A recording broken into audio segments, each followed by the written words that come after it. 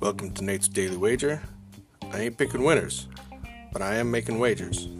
Time to put my money where my mouth is.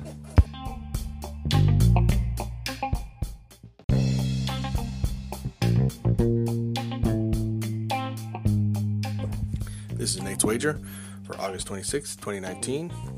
Looking at a little MLB action, specifically the Atlanta at Colorado game. There doesn't seem to be much consensus on the over-under on this. In fact, I'm seeing it as low as 11.5 and as high as 13.5.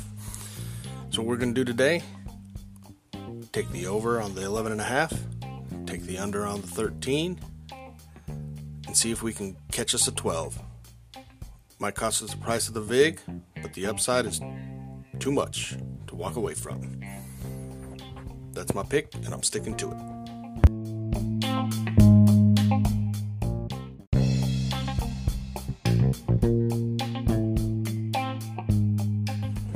Please remember to rate, review, subscribe in your favorite podcast application. Tell me how much I suck or how much money I'm making you.